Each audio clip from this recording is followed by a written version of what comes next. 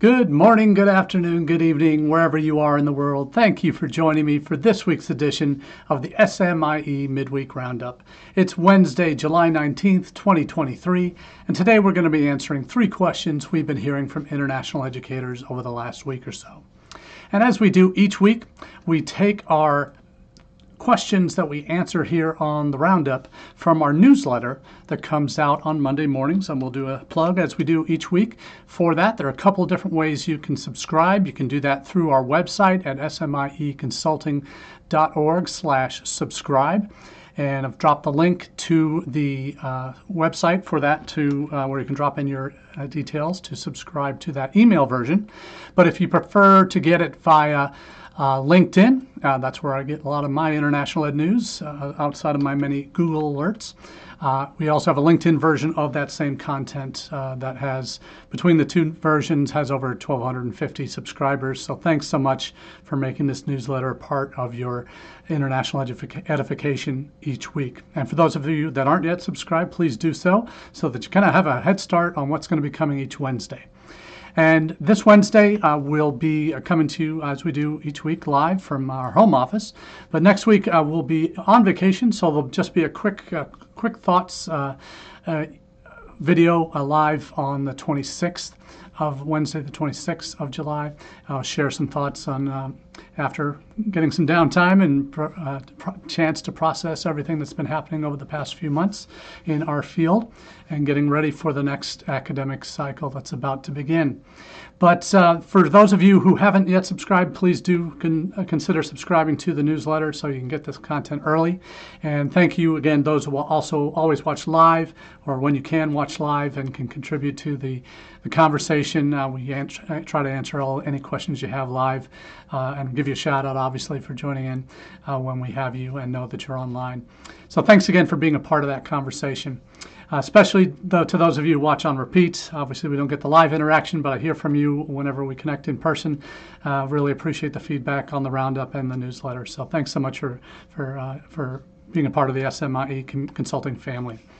So let's get to our first question of the week, and that is, how can we recruit in Africa? Now, this is a topic that for many of my colleagues, Africa has long been an area that they've either wanted to become more active in or have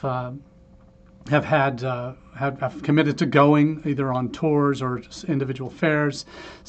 Few have identified decent educational agents in the continent. Some work exclusively with EdUSA. Some do a mix of both. So I appreciate all of those of you who have had that initiative to get plugged in Africa and make it a part of your your recruitment portfolio in terms of where you go. But there is so much about Africa that most of us don't know, and particularly those that are newer to international recruitment. And that is really the crux of why we're having this question today. And how can we recruit in Africa? A lot of us want to, but we hear things about high visa denial rates in sub-Saharan Africa. We hear issues of corrupt agents and fraudulent documents being commonplace around the country, around the continent. So what do you do, and how do you go about establishing a recruitment plan? I think the first thing that you need to do is refer to the experts in the region. And our friends at ISEF Monitor have did an article this past week, and the link to which is in the article. It's about a new white paper by Loom Student Advisory Services. Has a lot of great content in it. The white paper itself, I've also dropped the link to that. Has some fantastic historical perspective that's important when you're recruiting in Africa, given its colonial past, but also things to think about as you go forward, how not monolithic Africa is. Obviously, you got the Arab North Africa, and you've got West, East, and Central Africa. Southern Africa could be added into that as well, potentially. So there's a whole range of folks and types of students and types of countries that you're going to be potentially recruiting students from. And the question is, how do you recruit that well. And it has to, it may be from to the outside looking in, as a university at UNLV, we're not active yet in Africa. Well, that is a goal of ours in the next 3 to 5 years. But as based on working with colleagues who've been active in the region for years, knowing the EdUSA community there very well, and the history of strong REACs that they have. We have 2 REACs in Africa now, Diane Weiss-Young, based in Nigeria, I think, and then, or maybe Ghana. Sorry, Diane. I know she may be moving around too as well, but still REAC for West and Central Africa. And then newly appointed Elisa Moroni, formerly of Shoreline Community College, and now REAC for Southern and East Africa. So those 2, plus we have Melissa Deschamps and Karen Bauer, who are the REACs for the Middle East region. I can't remember which of them right now oversees the North African region. I think it's Melissa. But they each have their own perspectives on this as well, on the differences, the different regions of Africa that that make up this fascinating continent. Colleagues of mine have called it the new China in terms of population, where they, by 2035, I think it is, the numbers are that they will have, by 2030, excuse me, 1 out of every 4 people on the planet will aged 15 to 24, so roughly college-age demographic, will live in Africa.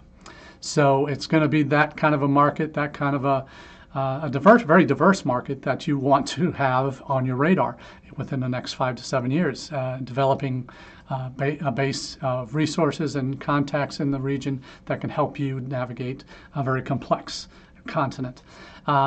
In addition to this, why I focus on this white paper, and not only knowing how difficult and different Africa is as a continent to recruit in, there are some stereotypes you need to think about, and how you promote yourself as an institution. There are still people out there, and not necessarily international recruiters, God forbid, that still call Africa a country. It's clearly not. It's a continent, massive continent, that can fit the entirety of the United States as well as a number of other European countries into Africa, into its geographic area. They think that these stereotypes in terms of poverty, corruption, inequality between classes, that type of thing, the disparity of the gaps in wealth from the 5-star hotels that you might stay in when you go to recruit to the extreme ghettos and poverty-stricken areas of major urban areas. Those are stark contrasts that you have to reconcile. But educational quality is different across the region as well, and it's not it's not a market that oftentimes the students and the parents actually see themselves in marketing materials that we send out, and that's one of the comments that the white paper makes, especially, is that Africa is not Asia or Latin America. That when they're thinking about studying abroad, they would like to know if there are people like them studying at your institutions, as do all students from wherever they are in the world. And many of our brochures will have many Asian students, South Asian, East Asian, Latin American students, maybe some European students, or Caucasian students, but rarely. You might have some multicultural students that represent African American students or other communities, but Africans don't typically see themselves in our brochures. And that's something we need to think about, is if we're going to market to students in that region, we should be including images of students like them, because ultimately that's what we want to portray for any student that comes to our universities and colleges, is they want to be able to see themselves as a student on your campus. And if they can't answer that question in an affirmative way and in a very positive way, then they're probably not going to choose you. Almost I guarantee they won't choose you unless they get a full scholarship and you're the best option for them that way. So let's think about our marketing to them, and in terms of Current students that you have involved in live chats, that might be student ambassadors, having one from the region certainly will help to paint that picture for you. Testimonial videos from successful graduates or current students. Those are the kinds of things that can play and should play to students in the region that you're trying to target. Most of us don't specifically target Africa, but we need to if we're going to be effective in drawing outside of the top name schools that get more applications than they know what to do with from the region. The challenge for us as institutions, if we're going to be taken seriously in market in Africa, is having students like them represented in our materials, in our socials. And that's what they're looking at. They're looking at our websites. They're looking at our social media sites to gain information about whether it's a place where they might see themselves fitting in. And we all know about the phenomenon of stealth applicants or stealth prospects, that they go around and get all the information they need before they even reach out to apply. And that's something we need to think about, is what we know what students are coming through the top of the funnel on the application side. We don't know how many students don't move forward through the process beyond prospect to apply because they don't see themselves represented in our content online. So that's what we really need to think about in terms of reaching markets that we're not active yet in, and that's certainly one thing they point out. A fourth item that they mention is that trust is earned, and the study abroad tradition is well entrenched in some countries in the world, but in Africa it's not so much. The recruiting environment, as they say, in some African countries has, quote unquote, been compared to the Wild West. Lots of agencies, schools, primarily interested in making money, and too little guidance available to families to help them guard against unscrupulous actors, unquote. That puts the nail on it, on the pin in the cushion, whatever you want to call it, nails the problem that most of us have in dealing with Africa, is knowing where to start. And that's really where the reputable actors through Education USA, through ISEF's training that they provide to agents, and then perhaps they have an agent workshop, for lack of a better term, speed dating event they do in Africa for institutions to connect with African agents. So there's some vetting that goes through allowing those to be part of that process. Looking at AIRC certification as well is something for U.S. colleges that we should think about. We'll talk more about agents in our next question, but as it relates to Africa, identifying quality actors in the field in country are the ones that you really need to pay significant attention to.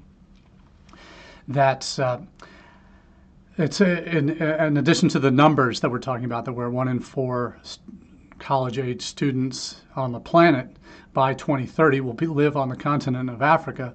That should perk up your senses, perk up your spidey senses, whatever you want to call it, in terms of this is something we need to focus on. That it should matter to, as a continent, it should matter to everyone. That's one of the 5th points that they make. That what's important to do is conduct research before marketing your programs to parents and students in Africa, in particular countries within Africa. Accepting students without knowing that they need a prep year, so that might be a mistake. Enrolling students without having adequate support in place in terms of language, academic, social, psychological support, that type of thing. So there's a lot that, and the white paper is really worth a read to kind of get your head around a lot of the issues and some of the economic factors in different countries, in Tunisia, Kenya, Ghana, Nigeria, Egypt, some of the bigger players internationally, what that means for you. So there's a lot that you can do, but minimally you need to start with start with your attention on a few key markets. And obviously, if you're looking at Africa from a U.S. perspective, you know that Nigeria, you know that Kenya, you know that Ghana, you know that South Africa are the top 4 sending countries from Africa where universities might want to get plugged in to start, and just start small and build out from there. There may be hidden markets that you might have an alumni connection in that you can leverage to build credibility in a particular market. There's a lot of things that you can and should be doing as part of your overall recruitment that you can also apply effectively to Africa. So there's a lot that you can and should do if you're going to take Africa seriously in your recruitment strategies. But for now, do want to at least get you the white paper link, get you the ISEF article, and share some of those, share some of the real important tips and trends that you need to be focusing on as you're moving through consideration of how to recruit in Africa. So that's a very complex one. We could do a whole roundup, probably 2 or 3 roundups just on Africa in terms of going into the details of what would differentiate strategies in particular markets. But certainly there's so much to digest, but wanted to at least get that conversation started. Second question of the week: how should we treat educational agents? Now, this is a long-standing question or debate in the higher ed circles, particularly in the United States. We know that educational agents have been a thing for going on nearly 40 years. They started in Australia in the mid-'80s. They have been an important tool for Australian universities, British universities, Canadian universities, and increasingly U.S. Universities to recruit students to come to their universities. So in the U.S., we're catching up with a lot of our Western colleagues in terms of how we utilize agents, and how we treat them is also an issue. I think this is something that my colleagues at INTED, at ARC talk about regularly, about some of the quality control issues we need to have in place as we're vetting agents, bringing them into the fold. But more importantly, how do we treat them once they're part of our recruitment team, basically? And in effect, that's what they are. Though they're outside the U.S., many of them, they are recruiting students in markets that you want to have come to the United States, to your institution that you want. You need help in getting those students interested in our institutions, and then helping shepherd those students through the application process and through enrollment. So they have and should be seen, in my opinion, and in most enlightened international educators' opinions, they need to become and treated as part of your team. And how do you do that? You can do that in a number of ways. And first, it's all about looking at them as our colleagues at INTED have shared in a recent article about humanizing our educational agents, and what does that look like, and the differentiating in terms of the kinds of agents you should work with versus the kinds of agents that are out there, aggregators, one-stop shop places, small mom and pop shops versus these much larger organisms that have grown up. There are comments that INTED makes in their article that I've posted the link to, that aggregators aren't all created equal as well. Some are entirely digital. It's just a platform where agents go to send their students. We don't really have any quality control as institutions over if we're partnering with an aggregator. We don't really have any quality control over who those agents are. The individual aggregators will say that they do. They vet everybody. We don't know what that vetting looks like. We don't know what kind of quality control is done to make sure that they're all living up to whatever standards they're being held to.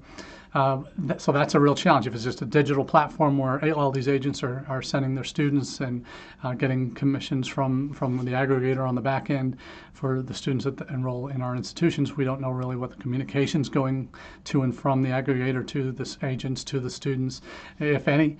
We kind of get lost. The universities kind of get lost in the very confusing landscape with aggregators.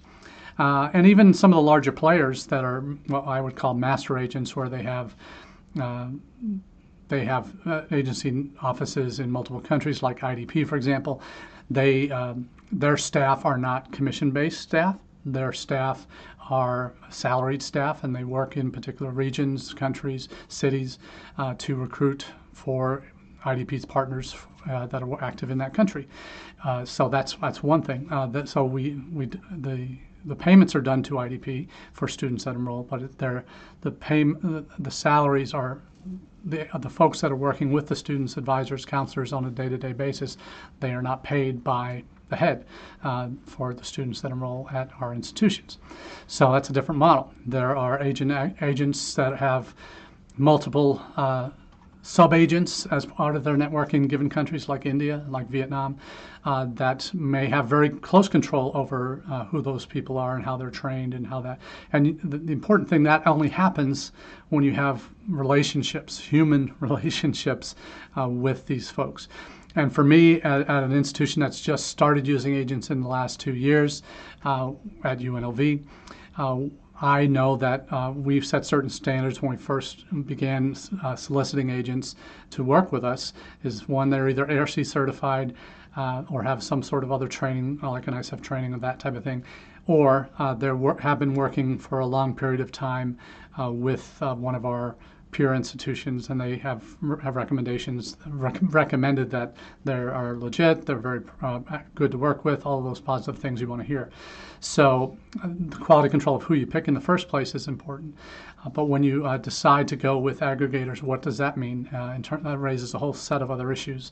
And in terms of work that you have to do and the return that you're getting from them, you may get a lot of communication, but not a lot of return in terms of applications. So there's some real challenges there in terms of generating interest that makes it worth your time and effort, and makes it worth their time and effort too.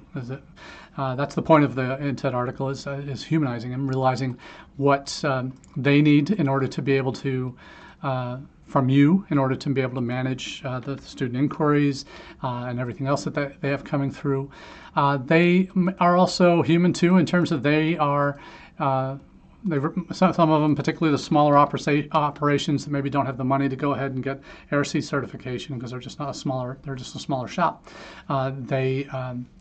There are agents out there that are struggling to manage their own relationships. There are some agents in India that will have 200-300 U.S. colleges that they're representing, and that seems ridiculous. Why would you do that? There's no way you would ever be able to generate enough students to go to each of those institutions where it's going to be worth your while. You're doing that to showcase to the students that they have a lot of options that you're going to get paid for on the back end, but not necessarily providing the kind of quality and quantity control that institutions are hoping for when they develop relationships with agents. One thing we've done in terms of how we should treat agents, as I mentioned, we treat ours as partners. And that means we have a newsletter that we ask them to subscribe to that keeps them up to date on news and events that might be useful for them to know as our agents, but also potentially that they can pass along to students, information on upcoming online events that our grad college or undergraduate admissions does in terms of virtual tours or paying for college, that type of thing. We have highlight some students and international students and faculty each month that might be shareable to their students. Any video content that we get, we always put that in there that's can be forwarded on to prospective students. And that necessitates on the agent side an ability to forward and manage that kind of content. Because I hope and I know we're not the only university that's having providing regular newsletters or regular content to our agent partners for them to share. We also do trainings twice a year when before each semester begins. We'll talk through what the process is, how it's changed, and any new agents that come on board with our partners. Here's things that they need to know about in terms of who to talk to, who the contacts are, what the criteria if they've changed are. So that's all something we do twice a year, providing a regular training. We make those training videos, slide decks from the presentations, other marketing and branding resources. We make that available in our newsletter that they have access to every month as well. So that kind of regular content is important for us to keep up the lines of communications. Obviously, there are the regular things you need to do with contracts and renewals and all of that type of thing, invoices for payments, and there'll be structures that you need to set up for that. There may be 2 or 3 different people at each agency that you might have contact with throughout the year, some on admission stuff, some on contract stuff, some on financial stuff. So there's all these kinds of things that you need to balance effectively. And it makes me always think that we need a CRM to manage our agents. We just have spreadsheets we need to build that into, and that's one of the things I'll be taking to our enrollment managers and our Salesforce folks, and finding a way that we can plug in. We're getting now when students apply if they're connected to agencies, but we want to connect those also to agency records that we have for communications on a regular basis, having who the day-to-day contacts are for admissions, contracts and financing information, who the head person is who signs those contracts, all those. So we need to manage those, our communication to them as well. And in case we have one-off things we need to send out quickly, we want to have that list established, ready to go. We can just plug in the message and it gets out. Manage those conversations through a CRM on our own side. But also the agents need CRMs too, and particularly if they have multiple institutions that they're trying to cover, and transferring information from institutions to students so that they're aware of everything that's going on. So it can be pretty piecemeal if you don't have something that helps you organize things well, or a team that can't help you organize things well. So with our agents, they are human, and the ones we should be working with most closely are the human ones. Aggregators will say they're all humans, but yes, they're humans, but are they ones that we can regularly interact with and meet and get to know better? And I keep telling my leadership are the opportunities we have to meet in person. There are 2 in the U.S. that we have each year, and that'll be AIRC and that'll be NAFSA, where the majority of our agents go to one or both of those. But we also need to take advantage of engaging next level with them. We can't just have a range of 30, 40 agents, send them all the letters and communication we need and trainings that we need. We also need to engage with them in their own market through connecting them with our alumni, connecting with our current students when they're home for the summers, connecting with us when we travel. And that's something I'm going to have to start doing this year, more of, is working in market, particularly in India, Vietnam, maybe other countries, Korea, Japan, China, doing more specific work with our key agents in our key markets so that we can generate the numbers that we need to increase our enrollments. And I know just having having our 30 or plus agents that we have a certain number of applications we're getting every year. It's our real first year working with them all. We're now hoping year 2, when we start doing more direct stuff with them out in the field, we're going to see a better return on our investment. So that's something that I know we need to do more of. We're getting requests to do more of it all the time. I just need, as one person, need to make the right choices in terms of where I go, when I go. So, but I can only do that if I establish these relationships with these agents so that they know who I am, I know who they are, that I can call them up, ring them up when I have a concern and get an answer quickly. Those are the kinds of things that when you have that with particular agencies, you know you got a good fit, and you want to manage that very carefully and treat those folks very well. So that's it for that question. Our final question of the day is, will there be a soft landing for UK universities? And it seems like everything that could go wrong has been going wrong for UK international ed friends over the last 6 months. When the Sunak government came into power, there was all the talk about Sunak made a few promises or comments that were taken very seriously by international educators and set off a lot of alarm bells in the UK for what they call a net migration problem, and that has to do with the number of students, particularly for master's degrees, one-year master's degree programs that bring their family with them. Those numbers shot up through the last couple of years of the pandemic, and as a result, the government, who counts students in net migration and their dependents in net migration numbers in terms of total volume of people coming into the country, non-immigrants or migrants, they're counting them in the same mix there, that there was too much of a strain on, those increases represent too much of a strain on government resources, NHS, their health system, and other factors. So the government has now, is banning, as of I think the end of, after this fall, will be banning dependents coming for anything other than PhD programs with international students. So that is going to shut off certain markets significantly in terms of the volume of students. Nigeria was one of those markets, India is another, that had seen the largest number of dependents coming. You also have a financial crisis that's going on at UK universities. There's been a total number of international applications has increased to 138,000, up about 2.4% over last year. But the domestic student applications have dropped. EU applications continue to drop.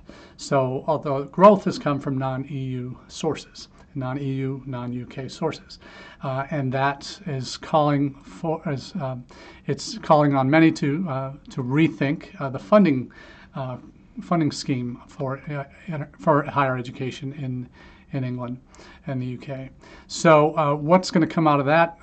It's a little bit uncertainty there in terms of what that will look like.